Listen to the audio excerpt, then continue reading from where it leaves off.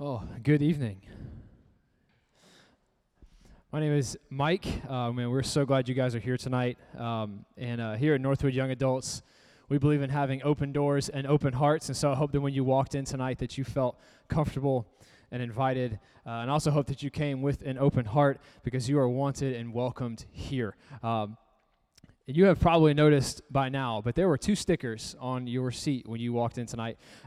Those stickers serve as invites, okay? So one is for you to keep, and the other one is for somebody else, all right? The other one is for you to give away. I want to encourage you to invite friends to join us here on Tuesday nights, to invite the people in your life to join us on Tuesday nights. I mean, imagine having this room so full of young adults that they'd be sitting on the floor because we have no more chairs left in the place, right? Imagine having, so many young adults here that we have to move to the room next door or to the worship center, right? Imagine crowds of young adults coming to know Jesus. That's incredibly possible, and it's possible because you and I play a part in that. It's incredibly possible for that to happen, and we play a part in that. And here's the reason young adults are so important. Here's the reason that you are so important. Because you might be thinking, man, in my life, I've got nothing to offer. There's no reason why God would ever want to use me. Well, let me tell you something if you think that. If you came in here thinking tonight, man, there's no way I can be used by God in my life. Or maybe you don't actively think that, but by the way that you live your life, you think, man, there's no way God can use me. When Jesus came to earth and decided to begin his movement here on earth, when his ministry started, he looked around, and who did he choose? He chose 12 young adults to help start his movement here on earth, people who were likely in their 20s to do so. And if that doesn't connect with you, maybe this will. In America's history, there have been 4 great awakenings, 4 certified revivals of the Christian faith in our country. And the people that led 3 out of those 4 great revivals were in their 20s. Jonathan Edwards and George Whitefield in the 1740s, Lyman Beecher and Peter Cartwright, early 1820s, D.L. Moody in late 1890s. The exception was the one that happened in the 1960s, which was led by Billy Graham, who was in his 30s at the time. And we are due for another, and we will likely see one in our lifetime. And so the question is, will you play a part in it? If you're still not convinced, it's probably because of one of these 3 things, one or more of these 3 things. And I call them the 3 B's. Okay, you ready for this?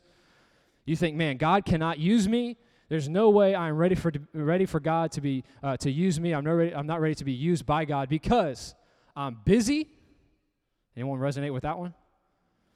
I'm broke, and I'm bothered by my life. Does that resonate with anybody in here tonight? And man, I've got no time, I've got no money, and I'm not even content with my own life right now to be used by God. Well, we're going to read a story tonight from the book of Acts, where we will see those excuses overcome and how we can do the same. And if you would, pray with me. Before we do that, let's settle it once and for all. Is this on my shirt a buffalo or a bison? I'm going to be honest with you. I got no clue. It's a bison. All right. I don't know. All right. Let's pray. God, thank you so much for tonight. God, I thank you for bringing us here tonight. God, we are so expectant to hear from your word tonight. God, we thank you for this incredible time that we get to gather together and worship you and hear from your word. And God, I pray tonight that you would speak to us. God, that we would leave here closer to you than when we came in. And God, that our lives would be a little bit different because of an encounter with you tonight. So we trust you with that. In Jesus' name, we all said together, amen. Awesome. Well, tonight, we are continuing our series, The Eye in Revival, where we are seeing the part that we play in seeing revival in the world around us. And so, if you would, go ahead and turn to the book of Acts. The book of Acts will be starting in chapter 3 tonight. And as you're turning to Acts 3, I will give you some context.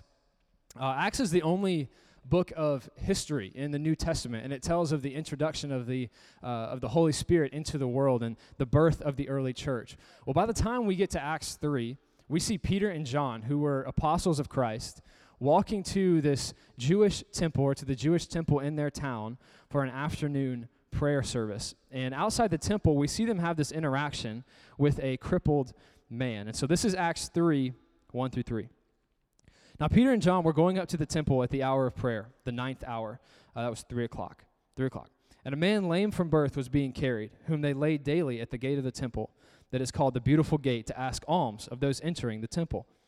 Seeing Peter and John about to go into the temple, he asked to receive alms. And so we see Peter and John walking up to the temple, which, as I said, was a Jewish temple, which is kind of interesting to see because after Jesus died and rose again, it's interesting to see that some Jewish traditions continued, even for the apostles who believed that Jesus was the Messiah, was the Son of God. And so that is the primary split between Christianity and Judaism, is that we believe that Jesus was the Son of God. Jews do not. They don't think he's come yet. And so for Christians to not believe that Jesus was a Son of God, it's like it creates this massive split between the two faiths. But at this point, those two faiths have not separated yet. That drastic split had not happened yet. And so Peter and John were examples of two Jews who believed that Jesus was the Messiah. And as the book of Acts progresses, you see that full split take place eventually. It just hadn't happened yet at this point. And so Peter and John, they're walking to this Jewish temple, and they approach the entrance, and they see this crippled man being carried and laid at the gate of the temple. And it says that he had been crippled since birth, okay? So he was born this way. He had lived his whole life crippled. And it says that he was laid there daily to ask the temple goers for money. And so Monday, Tuesday, Wednesday, daily, okay? This was his routine, to be laid by this gate to receive money from the temple goers. And frankly, this was probably a good spot to do so, right? Because you have people who are going to church, or they are heading out of church, they are leaving church, and so it is likely that they feel inspired to do good. It is likely that they are feeling a little extra generous or maybe a little extra benevolent, and so they would be inspired to give some money to the poor. And if you think about it, this guy obviously knew what he was doing, and he wouldn't have asked to be laid there every day if he was not receiving some money, right? If this wasn't working out, he would have been somewhere else. And so obviously this was working for him. He was used to receiving money at this spot by the temple. And so the crippled man, he saw Peter and John entering the temple, and so he asked them for money, which is what he always did. And you've probably been in a situation like that before, right? You kind of understand the context of that, where maybe you're walking down the street and and someone asks you for money, or maybe you're at an intersection and there's someone going car to car, right? So we know what that looks like. And so let's see what happens. This is verse 4 through 8. And Peter directed his gaze at him, as did John, and said, "Look at us." And he fixed his attention on them, expecting to receive something from them. But Peter said, "I have no silver and gold, but what I do have, I give to you. In the name of Jesus Christ of Nazareth, rise up and walk." And he took him by the right hand and raised him up, and immediately his feet and ankles were made strong. And leaping up, he stood and began to walk, and entered the temple with them, walking and leaping and praising God. And so the man, he asked for money, and Peter and John turned their attention to him, and Peter says, "Look at us," which implies the man wasn't, okay, either out of shame, or he's just so used to asking for money when people walk by, he just kind of, he doesn't really look up at these people to make eye contact with them. And you guys know, like eye contact in a situation like this, if you're trying to avoid it, that's the last thing you want, right? To use a less serious example, if anybody even goes to the mall anymore, right? If you're walking down the aisle, I guess, how do you avoid the kiosk people? You avoid eye contact, and you just keep on walking, right? I don't want to buy your lotion, right? And so that's kind of how it is. If you want to avoid the interaction, you avoid the eye contact. Well, Peter and John, they do the opposite. They actually ask for it. They say, "Look at us." And he did. And the verses said that he did so expecting to receive something, money, from them. And Peter replied, and he says, "Silver and gold I do not have, but what I do have, I give to you. In the name of Jesus, get up and walk." And the man is healed, and he picks him up, and he starts running around and praising God for the first time in his life. Now let's read the last two verses, see how the story ends. This is 9 to 10. And all the people saw him walking and praising God, and recognized him as the one who sat at the beautiful gate of the temple, asking for alms. And they were filled with wonder and amazement at what had happened to him. And so after the man is healed, all of the temple goers, they see him running around. and praising God. And they recognize him as the guy who was crippled and lays at the gate every day. And they're like, hey, there's that guy, right? This is amazing. Their minds were blown. It says that they were amazed and they were filled with wonder and awe because of what had happened. And there's so much truth in this story and things that we can learn. But the truth that I want us to see tonight is this. This man, this crippled man, sat at the gate every day, was likely passed by thousands of people, if not more, in his life. And every day it was the same. I go to the gate, I get some change, I get something small, I get something temporary. Until the day the man encountered two men who were set apart by God, and it changed everything. That when everyone else passed by, Peter and John stopped. When everyone else offered something temporary, Peter and John offered something permanent. And when everyone else gave out of their excess, Peter and John gave all that they had. A couple weeks ago, Emily and I were downtown, and we had parked, and we were walking to dinner. And on the way, we were asked by, on 3 different occasions, 3 different men for money. I'm assuming they were homeless. So I don't know for sure. And, I don't, not to get too much into the debate about whether or not you should give money to people asking on the side of the street. People say, well, what are they going to do with the money you give them, right? Honestly, I don't think the debate matters that much. Jesus told us to, what you do for the least of these, you do unto me. When I was hungry, you gave me food. When I was thirsty, you gave me something to drink. So I think we should at least give those people the time of day in those situations. But these 3 situations, I did not. And we walked past the first guy, walked past the second guy, and walked past the third guy. And when we walked past the third guy, as we were walking down the street, another couple passed by us. And so when we got past the couple, they were passing the man that we had just walked by. And I heard him ask them for money too. And so I was kind of like listening, like, what was going to happen. And I looked around and I turned around to see what would happen. And they also kept walking. And that's not like a life-changing story, but it was one of those moments for me where the light bulb went off. And I thought, man, I don't know that other couple, but for me, I'm supposed to be set apart. I'm supposed to be different than the world because I claim the name of Christ. And nothing I just did made me any different from those other people, right? So something has to change, right? Those 3 men were passed by someone who claims the name of Christ, who believes the gospel is the power of salvation to all mankind, who is commanded to be generous with his life, who's supposed to be carrying around the light of the world everywhere he goes, yet he passes by. And this is not a message specifically about giving to the homeless. This is a message about a shift in perspective that we all need. That as believers, we're not just aligning ourselves with the title of Christian. We're aligning ourselves with the hope of the world, right? Jesus didn't die to make our Tuesdays different or our Sundays different. He didn't die to redeem our Sunday. He died to change our life, to redeem our life, to make our lives different. As we said last week, in the name of blending in, a lot of times we sacrifice our calling from God on the altar of the world's acceptance. And we make those same excuses we said at the beginning. I'm too busy, I'm too broke, and I am too bothered by my own life to be used by God. And while I don't want to downplay those realities, because honestly, we might be really busy, there's a good chance we're broke. And there's a good chance we're bothered by our own life. And like I said, I don't want to downplay the truth of that, but I want to show you tonight that those excuses don't matter as much as we think. Let's look at those 3 one by one, all right? I cannot tell you how many times I have been asked, hey, man, how's life? How's it going? What you been up to? Or I've asked someone that, hey, man, how's life? What's up? And the answer has been, I'm busy, man. I'm busy. I heard that 3 times tonight. Hey, man, how's life? Busy. Got a lot going on.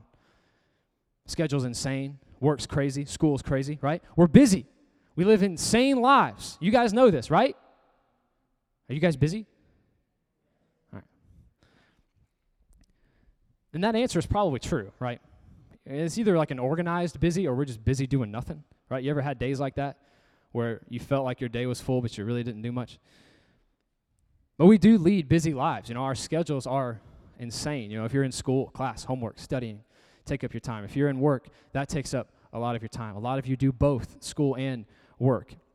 And then you throw family in there and friends in there. Maybe you have a significant other, and then you feel like you got to eat healthy and exercise, and then you got to feel like you got to get enough sleep at night. And it's a lot, right? And so our lives are truly busy. What's true, though, is that we are not designed to be so busy. I thought this was interesting that up until towards the end of the 19th century, people slept 9 to 11 hours at night. That'd be awesome, right? That'd be great. But everything changed around that time because of the invention of the light bulb. Because before that, when it got dark, what else are you going to do? You just go to bed. You can't see anything. What a time to be alive, right? Could you imagine? Take me back, man. Give me a time machine. But when the light bulb was introduced, people were able to lengthen their work days, right? They worked more. They worked longer hours. And in today's time, the average work week is creeping up towards 50 hours a week compared to the standard 40 that it's been for so long. And so we are busy people. But the truth is, we can't be so busy that we crowd out every chance to impact the world around us. Right? As you remember, Peter and John, they were walking to the temple to pray. So they were busy, right? They had places to be. They had people to see. They were on a mission. But their busyness did not keep them from taking advantage of an opportunity that was placed in front of them to impact their world. And I love what Peter said. He said, I give what I have. As young adults, we may not have all the time in the world, but we can give what we have. We can create intentional margin, bless you. We can create intentional margin in our lives and eliminate some fluff in our lives or change around some priorities to make sure that I'm busy is no longer an excuse. To say I will give what I have to change my world. Another common excuse is that second B, broke. I'm broke. It's hard to think about how to impact your world when you feel like you don't have the financial means to do so. And that can be really frustrating and annoying. And everyone can make their jokes about millennials, right? And avocado toast. And how millennials, they've killed chain restaurants and JCPenney, and they're never going to buy houses, right? I know not everyone in here is a millennial, right? Some of us are Gen Z, whatever. Just saying. But here's the thing. If you wait until you are financially stable to be generous, it will be too late. If you're not generous when you have a little, you're not going to be generous when you have a lot. And a lot of times, this excuse of being broke is not even about literal money. Right, under the surface, it's not a feeling of lacking money that stops us. It's a feeling of lacking influence, right? Because a lot of, in society, those two go hand in hand a lot, money and influence. But as followers of Jesus, being broke is not a disqualifier. Do you know how I know? Because Peter and John literally said, when asked for money, I have no silver and gold. I don't have any money. They said to the crippled man, look, I'm broke too. I get it. But I do have something, and it's Jesus. They said, like Philippians 4, it says that God will supply every need according to his riches and glory in Christ Jesus. And we can see that clearly in this encounter that this encounter with Jesus meant more to that man, to the crippled man, than the money did. And we know that because he didn't get healed and run around and praise God and then turn around and be like, hey, I could really use some coins. I could really use that money, right? No, we don't see that at all. An encounter with Jesus in his life was enough to satisfy him. And so you might be broke financially, but if you have Jesus, you are not broke spiritually. And you have all the resources that you need to change your world. And we can do exactly what Peter and John did and say, man, I will give what I have. And lastly, a lot of us experience that third B too, that we're bothered by our life. We're in a time of life that is common as young adults to not feel content or to constantly hope something better is around the corner. That person or that job or that degree. And we may feel a lack of direction or a lack of clarity about what's next and when the day is going to come when things get better or you get life figured out. And I can tell you there will come a time when things start making a little bit more sense, but there will never come a day when you get life figured out. I promise that. And in the meantime, I know there can be some frustration about that, some anger over that. But I would challenge you to change that anger to hunger. To change the anger to hunger, to do all that you can with where you are right now. The school God has you in. The workplace God has you in. The friends and the family God has given you. To not waste this time right now by constantly hoping for some better tomorrow. I mean, Peter and John, they could have bypassed this crippled man and start, trying to start revival in the temple, which they eventually would. But in this moment, they didn't want to let this man, they didn't want to walk past this man and miss this opportunity to make an impact. They didn't want to get caught up with what was next. And it was just that one man that they helped. As we saw at the end of the story, that one man became a testimony to the goodness of God and to the power of God to the entire place. And so you might not be exactly where you want to be in life, and you may be a little bothered by that. But I challenge you to say, I will give what I have to change my world. If you would, go ahead and stand with me.